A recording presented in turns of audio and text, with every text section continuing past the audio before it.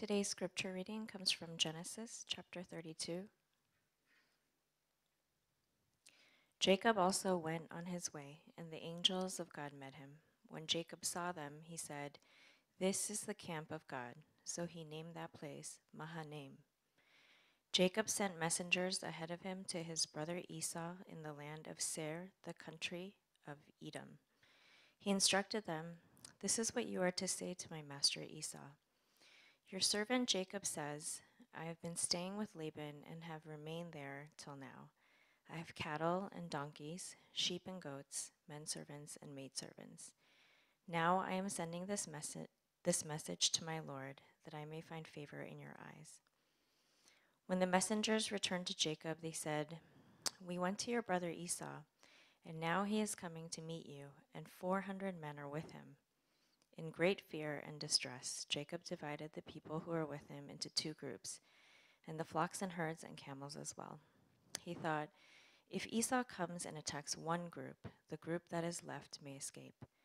Then Jacob prayed, "O God of my father Abraham, God of my father Isaac, O Lord, who said to me, 'Go back to your country and your relatives, and I will make you prosper.' I am unworthy of all the kindness and faithfulness you have shown your servant.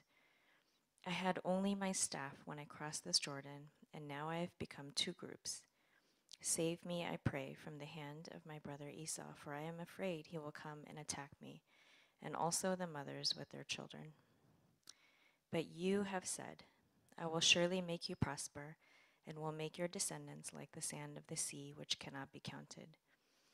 He spent the night there, and from what he had with him he selected a gift for his brother Esau: 200 female goats and 20 male goats, 200 ewes and 20 rams, 30 female camels with their young, 40 cows and 10 bulls, and 20 female donkeys and 10 male donkeys. He put them in the care of his servants, each herd by itself, and said to his servants, "Go ahead of me and keep some space between the herds." He instructed the one in the lead, "When my brother Esau meets you and asks, 'To whom do you belong, and where are you going, and who owns all these animals in front of you?' then you are to say, 'They belong to your servant Jacob. They are a gift sent to my lord Esau, and he is coming behind us.'" He also instructed the second, the third, and all the others who followed the herds, "You are to say the same thing to Esau when you meet him, and be sure to say, 'Your servant Jacob is coming behind us.'" For he thought, "I will pacify him with these gifts I am sending on ahead. Later, when I see him, perhaps he will receive me." So Jacob's gifts went on ahead of him, but he himself spent the night in the camp. That night Jacob got up, took his 2 wives, his 2 maidservants, and his 11 sons, and crossed the ford of the Jabbok. After he had sent them across the stream, he sent over all his possessions. So Jacob was left alone, and a man wrestled with him till daybreak. When the man saw that he could not overpower him, he touched the socket of Jacob's hip, so that his hip was wrenched as he wrestled with the man. Then the man said, "Let me go, for it is daybreak." But Jacob replied, "I will not let you go unless you bless me." The man asked him, "What is your name?" "Jacob," he answered. Then the man said, "Your name will no longer be Jacob, but Israel, because you have struggled with God and with men and have overcome." Jacob said, "Please tell me your name." But he replied, "Why do you ask my name?" Then he blessed him there. So Jacob called the place Peniel, saying, "It is because I saw God face to face, and yet my life was spared." The sun rose above him as he passed Peniel, and he was limping because of his hip. Therefore, to this day, the Israelites do not eat the tendon attached to the socket of the hip, because the socket of Jacob's hip was touched near the tendon.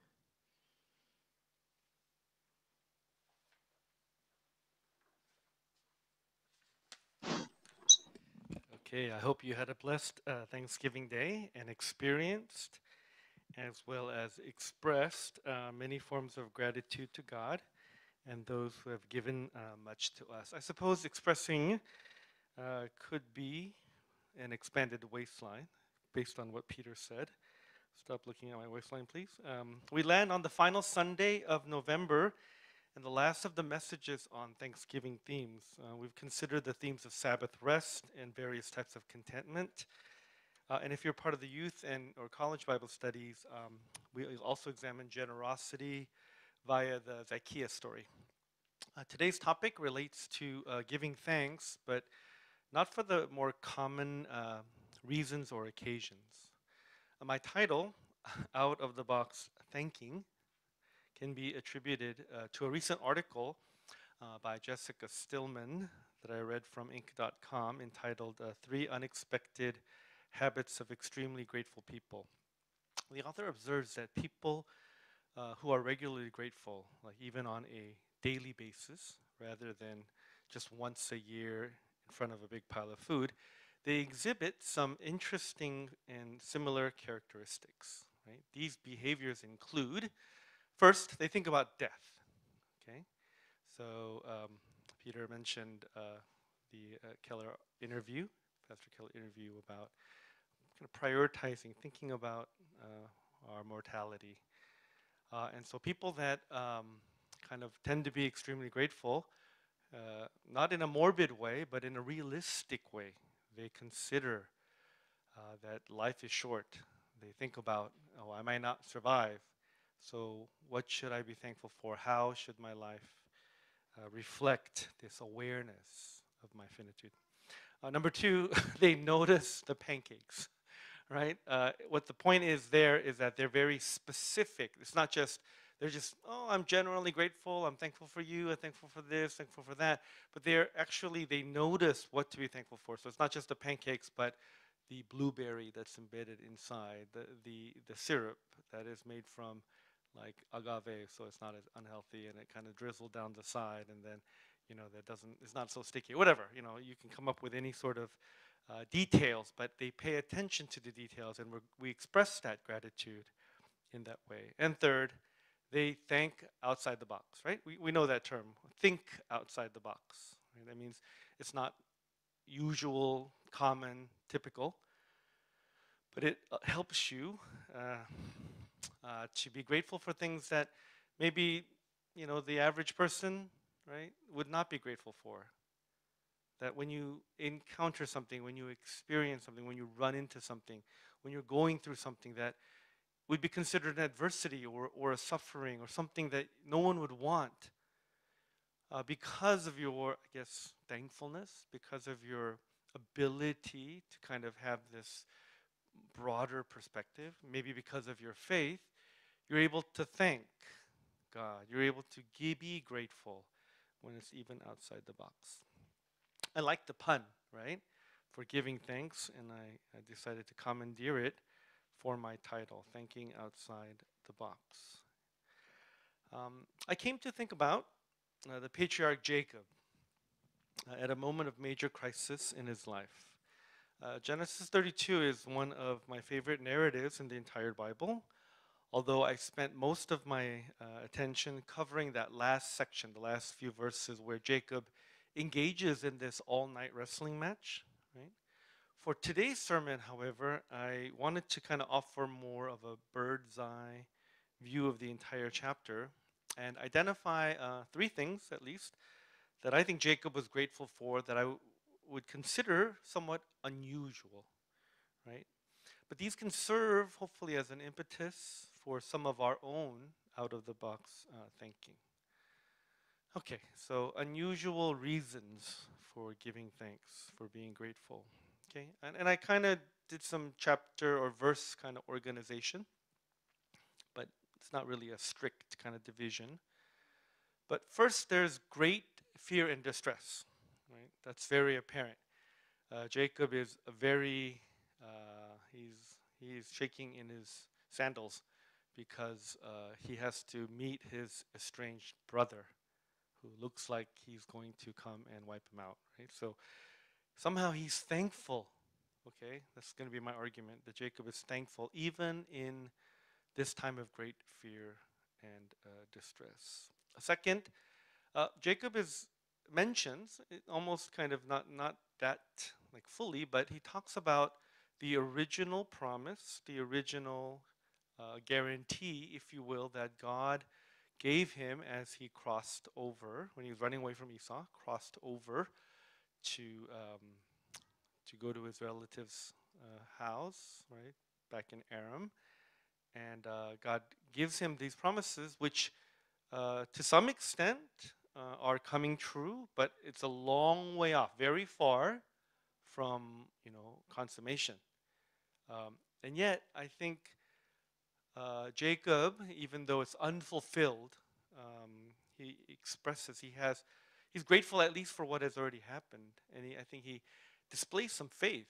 He demonstrates some faith. Now, I'll be the first one to say that some of Jacob's actions here look very unfaithful, right? He divides into two camps. If one gets destroyed, the other one can escape. He does all this kind of, he counts carefully how many animals, and he spaces them out. He's got the servants having their own regular like speech, right? And it says specifically that he's thinking, if I pacify Esau with a bunch of lavish gifts and I use all this honorific language, then maybe Esau will spare me. So he's doing something. His motions are moving, right? And yet we see that in his prayer, right? And that's the focus. His words before God, that prayer, his interaction with God, I think they do demonstrate that he is faith, that he has faith, and that it's a grateful faith. And then the last section is defeat. Right? When we experience defeat or calamity or failure, gratitude is not the first thing that pops up. I'm so glad I failed. I'm so glad I dropped out of school. I'm so glad I'm suffering. It's kind of nonsensical to speak in those terms, and yet, I think there's a pretty clear sense, a spirit of thankfulness that Jacob has when he comes face to face with God, but he experiences as being spared from death. When you face death and you live to tell about it, you survive it, that might be a reason, maybe not the immediate reaction, but a reason to give thanks. Okay, so although I did give an extended kind of description of these sections, we'll kind of dive in, right, with the first one, great fear and distress. Now, Jacob's history is so colorful and kind of sordid that I can't do justice to it in a brief summation, but here goes. Jacob is the younger of twin sons born to Isaac and Rebekah. Jacob has always been a conniver and a usurper, trying to get ahead in life, especially with respect to his brother. He wheedles Esau's birthright for a bowl of stew. He straight up purloins Esau's blessing, and then shrewdly manipulates via genetic engineering a takeover of his father-in-law's / uncle Laban's considerable flocks and herds. Just prior to chapter 32, God had intervened against Laban's vindictive pursuit of Jacob, causing Laban to not only spare Jacob, but instead form a covenantal treaty together. So Jacob has escaped many scrapes. He survived. He's a survivor. And he's just fresh off this great mercy of God. But things get very dicey very quickly, because Jacob now has to traverse through Esau's stronghold. When Jacob, hoping to pass through unscathed, is ominously told that Esau, along with 400 men, are coming to meet him, Jacob undergoes, verse 7 says, great fear and distress. I mean, who wouldn't? If your rival brother, whom you have wronged 6 ways from Sunday, hears you're in town and decides to drop by with 400 of his dudes, you have to be scared. No bravado is going to make you brave. Right? It certainly wasn't some kind of royal welcome, as some commentaries suggest. It was a show of force. Esau wants to send a message to Jacob, resulting in Jacob facing the most difficult moment of his life. Although things have been rough overall, mainly due to his greed and conniving, Jacob is now at a precarious crossroads. By all measures, he's a successful man, and yet this unresolved conflict with Esau has bubbled back up to the surface. It's on the verge of a volcanic eruption. Running away didn't help. Getting rich didn't help. The problem remained unsolved, and now has become heightened because of his wives, of his children, and his property. And so Jacob cries out. He cries out as he never has cried out before, supplicating the God who just delivered him from Laban's clutches to deliver him also from Esau's. In verse 10, Jacob acknowledges, this is important, that God has been gracious to him. He refers to himself as unworthy of all the kindness and faithfulness that God has shown. Unworthy. That is kind of a key attitude, a key posture, a foundational self-understanding and perspective to show gratitude. He recalls that the only possession he owned at the beginning of his sojourn was his staff, but now he had a very large family, too big for one camp. He had a prodigious livestock inventory. Right, Jacob is admitting that without God, none of this would have been possible. And by way of extension, deliverance from Esau's wrath would only be possible by God's mercy as well. So he unabashedly asks for deliverance and protection. Jacob lets it all out. He's fearful and in distress, and he does not try to disguise or sugarcoat the reality of the situation. Now, it's technically true that it doesn't say, oh, Jacob was like, hallelujah, my brother's about to kill me. Praise God, I'm so thankful. Right? It doesn't say that explicitly. And of course, that wouldn't happen, right? When we're overwhelmed with fear and distress, the last thing that comes into our mind is gratitude. Yet because maybe he had no other choice, or maybe he thought he had a fighting chance, or he's fresh from God's help in the Laban situation, he doesn't turn tail. He doesn't run away. He doesn't fall into debilitating despair. Jacob turns to God in prayer. Again, I said that's the key component here. Emotions can run amok. Our world can be crumbling around us. But the main thing that I would exhort myself and you would be, do we really look to God? Right? And it doesn't mean that other methods, other avenues, other actions, other explorations are precluded. I told you Jacob tried to do his best to try to get into Esau's head, right? But at bottom, he realized all this is not going to help. I need God. I need God to work mightily in prayer, in his gracious way, right? And even though, right, he doesn't explicitly thank the Lord for a situation, right, it is a very helpful occasion for Jacob to turn to the God who, time and again, had delivered him from harm's way and other potential ruin. Not only himself, but his father Isaac and his grandfather Abraham.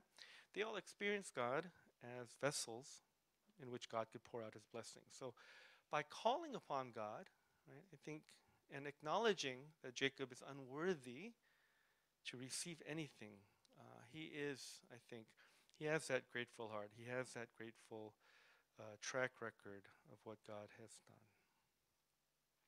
I don't know if you're going through a time of great fear and distress, or maybe just fear and distress. It doesn't have to be great, but you know, I would ask, right, as you process this, as you struggle through it, is there that gratitude for what God has done, right?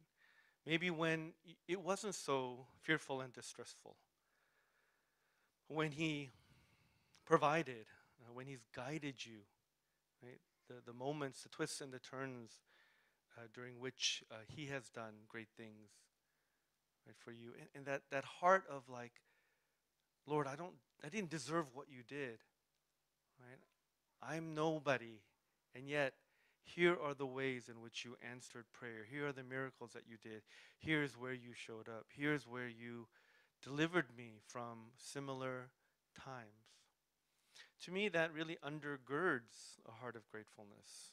If we have that, then this atypicality of some of these situations of great fear and distress, that can be a more regular perspective, a more regular attitude, a regular spirit, a more familiar heart that we can have before God. Okay, the second thing that Jacob is thankful for that I think most people typically would not be is unfulfilled promises. Now, I think when God or others give you like promises, we feel good about it, right? And when someone makes like this, say, "I'm going to do this for you," or "This is your future," or that kind of thing, I'm thankful on the spot, right? But let's say that it takes a long time and you don't see any progress. Maybe you see regress, right? Excuse me. Yeah, you think that uh, nothing's happening. In fact, that person has forgotten about you, the benefactor or God, or somebody who made the promise. I find that to be a particularly hard time to be grateful, right? I'm actually like bitter. I'm actually complaining. Like, you said you were going to do this, or God, you promised this. Like, where are the results? I did my share. I was faithful on my end. I've done all this, and we're quick to list the litany of stuff that we've done. We've kept our end of the bargain, but come on, God, right? Come on, whoever, right? You said this, right? I mean, we all experience it, right? Where we talk with somebody and then they make reassurances, or maybe if you're a parent, your kid comes up to you and says, and you say, like, "We're going to go to Disney World," right? When the pandemic is over. Yeah, right. When's that gonna happen? And the kid will call you on it, and they're not grateful that you promised them to go to Disneyland. They're ungrateful that you haven't been able to follow through. And yet, right, I find that Jacob here, um, he, to me, demonstrates that uh, although the promise that God made is afar, very far off, the fulfillment of the promise, right? Jacob is not unaware or ungrateful about what has already transpired. Right? Now, this promise that God made of descendants and land and protection and prosperity, this was a big one, right? This was the original one made to Abraham and to Isaac. And the crazy thing is about the number of descendants, that your offspring will outnumber the sands, the grains of sand on the seashore, right? That's innumerable. God had promised Abraham, just Abraham and Sarah, they didn't have any kids, but he's going to make them into a great nation, right? That was a crazy promise. And it barely made any progress in Abraham's life. Isaac was born, right? That's about it. Right? And then Isaac expanded it a little bit. That was about it. And then Jacob went and he expanded quite a bit. He had 12 kids, 12 sons, right? More daughters, and he expanded that a lot more. But still, it's a far cry. I keep using that word. It's not quite.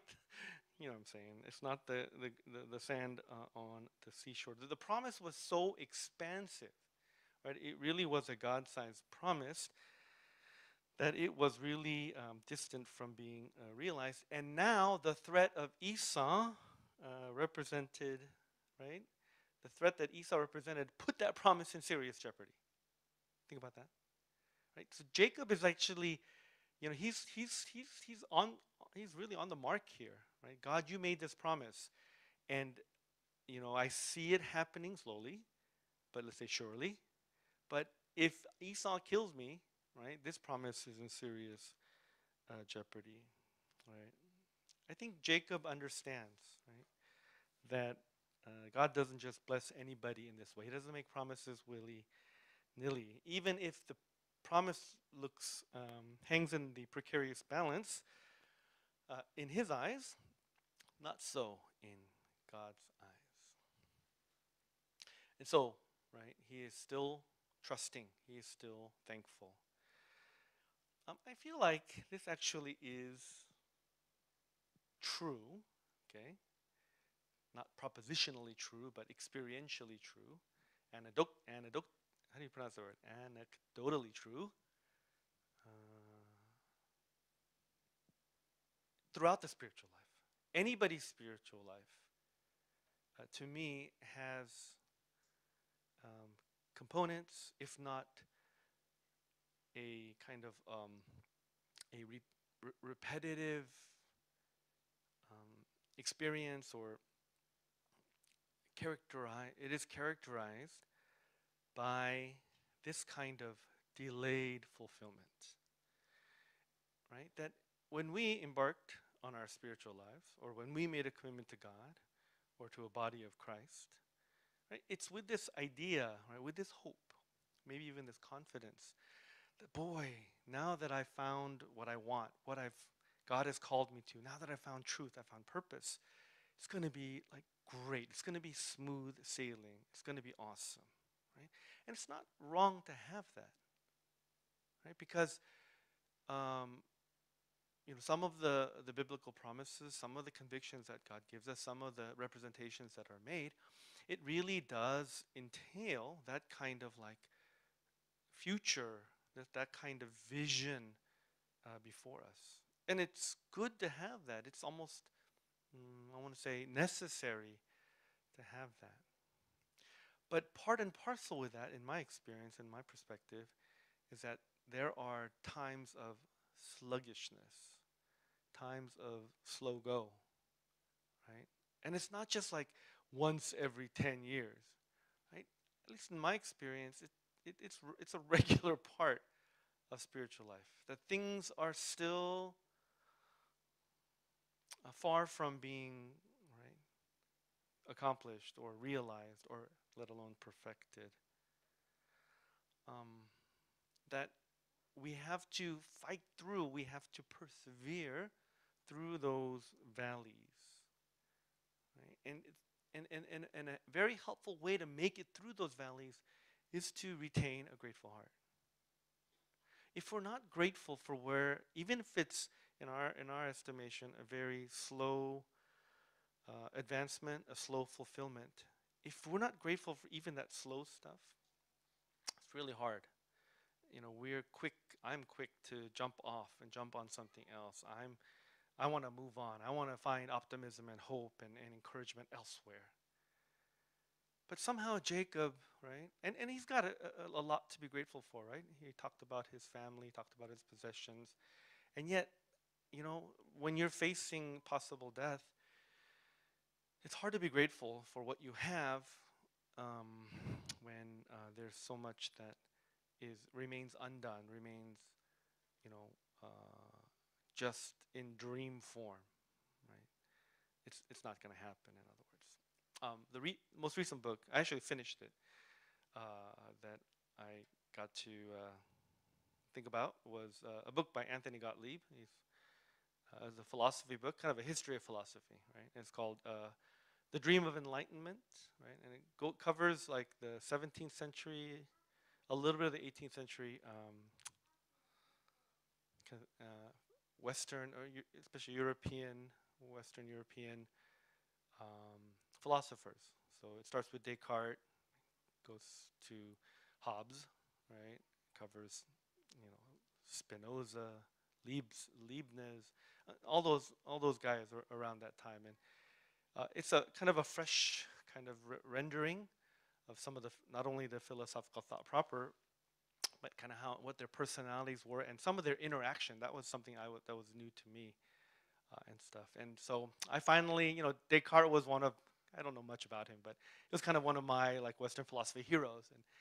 But now I got cut down to size big time, right? That even like his amazing, axiom, right? And I think, therefore I am. There's a lot of problems with that, and so I was kind of sad to see him kind of, made more human. His stature kind of decrease and stuff, right? That some of the things that he was so confident in kind of basically belied that his method, his attempted discourse was to doubt everything. But he seemed to doubt everything until he decided that, I can't doubt this anymore. So it's kind of like a circular kind of thing. Anyway, one of the things that I walked away with the book was that there were some of these guys that were so brilliant. They were so, whatever, you could say they're full of themselves, or they were just so intellectually fertile that they thought that they could indeed figure out all of life's like puzzles and conundrums, and they Some of them, their production, their writing was so prolific that they actually like had these amazing kind of like huge plans to just conquer all of the philosophical, moral, intellectual, spiritual, economic, problems that existed, throughout mankind. And of course, they were sorely disappointed because not only did they run out of time, even though they were like they wrote so much and they talked so much and they did so much, right? They faced the end of their own lives, and not only that, but if they were alive to see how they were kind of criticized and critiqued and kind of all that, you know 30, 40, 50, 100 years later, I think they would have felt like, oh man, I didn't get much done, did I? There's a lot yet to do that. And I think that sometimes, I don't know, in my stage in life, that I always want to kind of like say that, oh, I've made this kind of progress, or I'm almost there, or I'm done. Right? There is this kind of like satisfaction of accomplishing what I set out to do, or kind of, whether it's a personal experience or whether it's spiritual. And I think that has kind of set me up to be kind of like a little bit like ungrateful for things that aren't finished, when actually, when I look back, if I had a grateful heart, there'd be so many things to feel blessed about, right? So let me just give you a mundane example. So Mona and I were trying to hike more. I think we've talked about it many times. And her personality and I are different, as if you didn't know.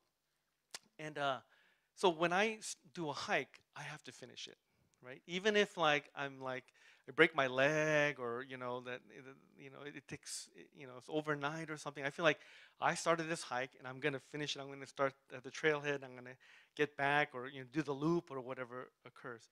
Mona's good with like. She's good with like going out half a mile and go, this is beautiful, and turning around, let's go get lunch, right? If the hike is, maybe it's not the wisest thing to do, or the weather's bad, or something like that, right? And I realized, I think that kind of illustrates in kind of a mundane way, because she lives that kind of. She's glad that she saw the wildflowers. She's glad that she, got to go up this hill. That she got to, inhale the mountain air and stuff like that. To me, even though I experience those things maybe even more than she does, I gotta have that satisfaction of walking through the end of the trail and putting it on my Google sheet, right? Unfulfilled promises, get used to it, right? Even from God, it's gonna take a while. Even like I said, in our spiritual life, the promise that we are one day going to be with the Lord for eternity, that's still not yet. That Jesus is going to come back. I mean, Christians have been waiting for that 2,000 years. Right? That you and I are going to be freed from the ravages of our sinful nature. Not quite. Right? But to be grateful for the small victories, the little steps, the things that God has really shown Himself, right? The caring, the nurture, the protection. Somehow, I feel that Jacob expresses this in his journey. The last, the final out of the box thanking example from chapter 32 is, of course, the wrestling match that Jacob undergoes all night with a man from God. As I said, I could go like 4 messages. There's so much here. Jacob's name. What's the identity of this wrestler? Why does he wait until the last minute to break Jacob's hip? And then what's the significance in changing, giving the blessing, all that, right? I'm just gonna forego that for another day. Just make the point that Jacob actually lost, right? He lost the battle here. Right? He lost the struggle big time. He was defeated by the man and received a permanent injury as an emblem.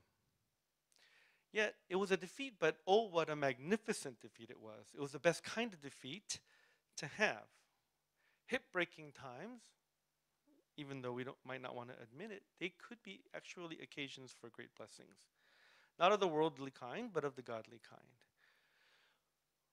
I submit that when we lose to God, we actually win. Right? God is so gracious in His relationship to us that when He defeats us, when He breaks us, when He crushes us, if we are in that right relationship with Him, it is actually a victory. It's actually a blessing for us. Right? To submit to God's ways and God's plans, even when it guts our own methods and means, is actually one of the best things that can ever happen to us. Right? In one fell swoop, what took 20 years for Jacob to build through blood, sweat, and tears and toil, everything that he grasped after and gained, he realized that could be taken away by Esau, by death, by God. But it's that conviction, it's that realization that I think gives Jacob this extreme gratefulness. Right? Because what does he say? That God alone has spared him from death. He says in verse 30, so Jacob called the place Peniel, saying, it is because I saw God face to face, and yet my life was spared. It's that ink dot comes, right? What that article said about people who are grateful. They think about death on a regular basis. And Jacob had to, right? This limp that he experiences is going to remind him every day, you could have died, you should have died, but you live, you were spared. And that makes him thankful, right? That makes him full of gratitude because he was defeated, he almost died, but then, right, he walks on, he limps on. And that is an evidence that, right, God is being gracious to him. Have you ever had a near-death experience? Right? And how have you processed it? Right? Whether it's a car accident or maybe you were ill. Right? I almost drowned when I was in 4th grade, but that was such a kind of an immediate thing, and like I didn't have my faculties enough to think to really appreciate that. Although I've mentioned it, but the closest I think that I ever got to death was in college. Right? I was a college student, and I was crazy about volleyball. I try to play as much as I can, outdoor, indoor, whenever. And so in my dorm quad, there was a volleyball net set up, and I almost played like, you know, I played till it was dark and all that. I really enjoyed it. But as we played with people that were good, not good, whatever, sometimes the ball would go all over the place. And once the ball went on the dining hall roof, right? And this is Unit 1. No, sorry, Unit 3. For those of you that know, Joe's like, what is Unit 1, Unit 3? Okay, it's a very tall dining hall, right? I would say like 15 feet above the air, right? It went on the roof, and me in my youthful ignorance and kind of like bravado and love for volleyball, I found a ladder.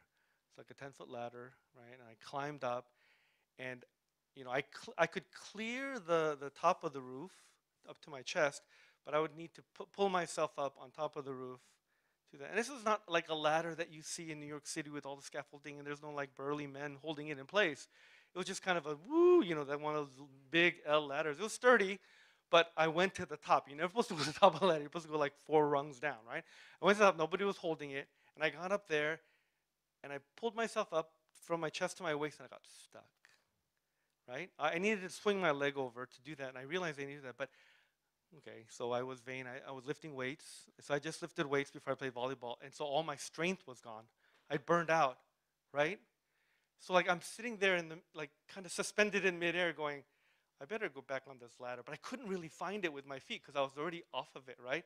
Somehow I got myself up, and going down was even worse. I won't bother, I won't bore you with those kind of details, but after I came down and I was thinking about it later on, I go, I could have died. I probably should have died, right? There's many chances here that, because like if you want to hang on for dear life, maybe it wouldn't have been that bad of a drop. But I didn't have any strength left in my arms, right, and stuff. So now I'm like very scared of ladders, right? Rightfully so.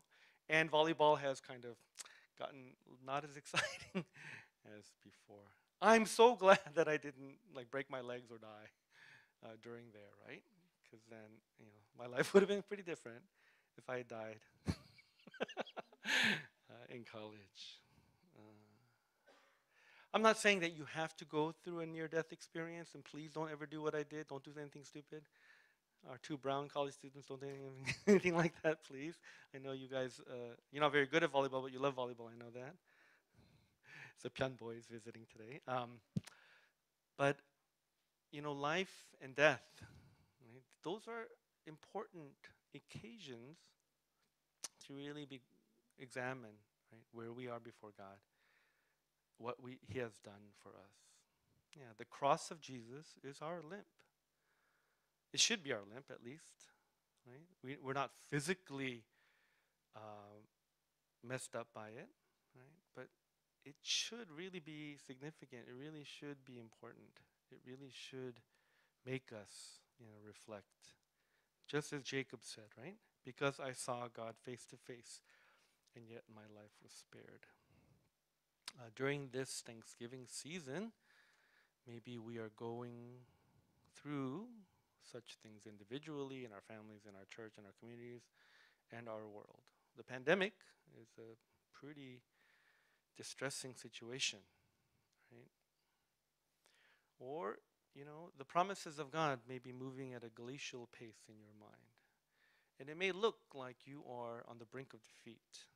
You're pretty bruised and battered.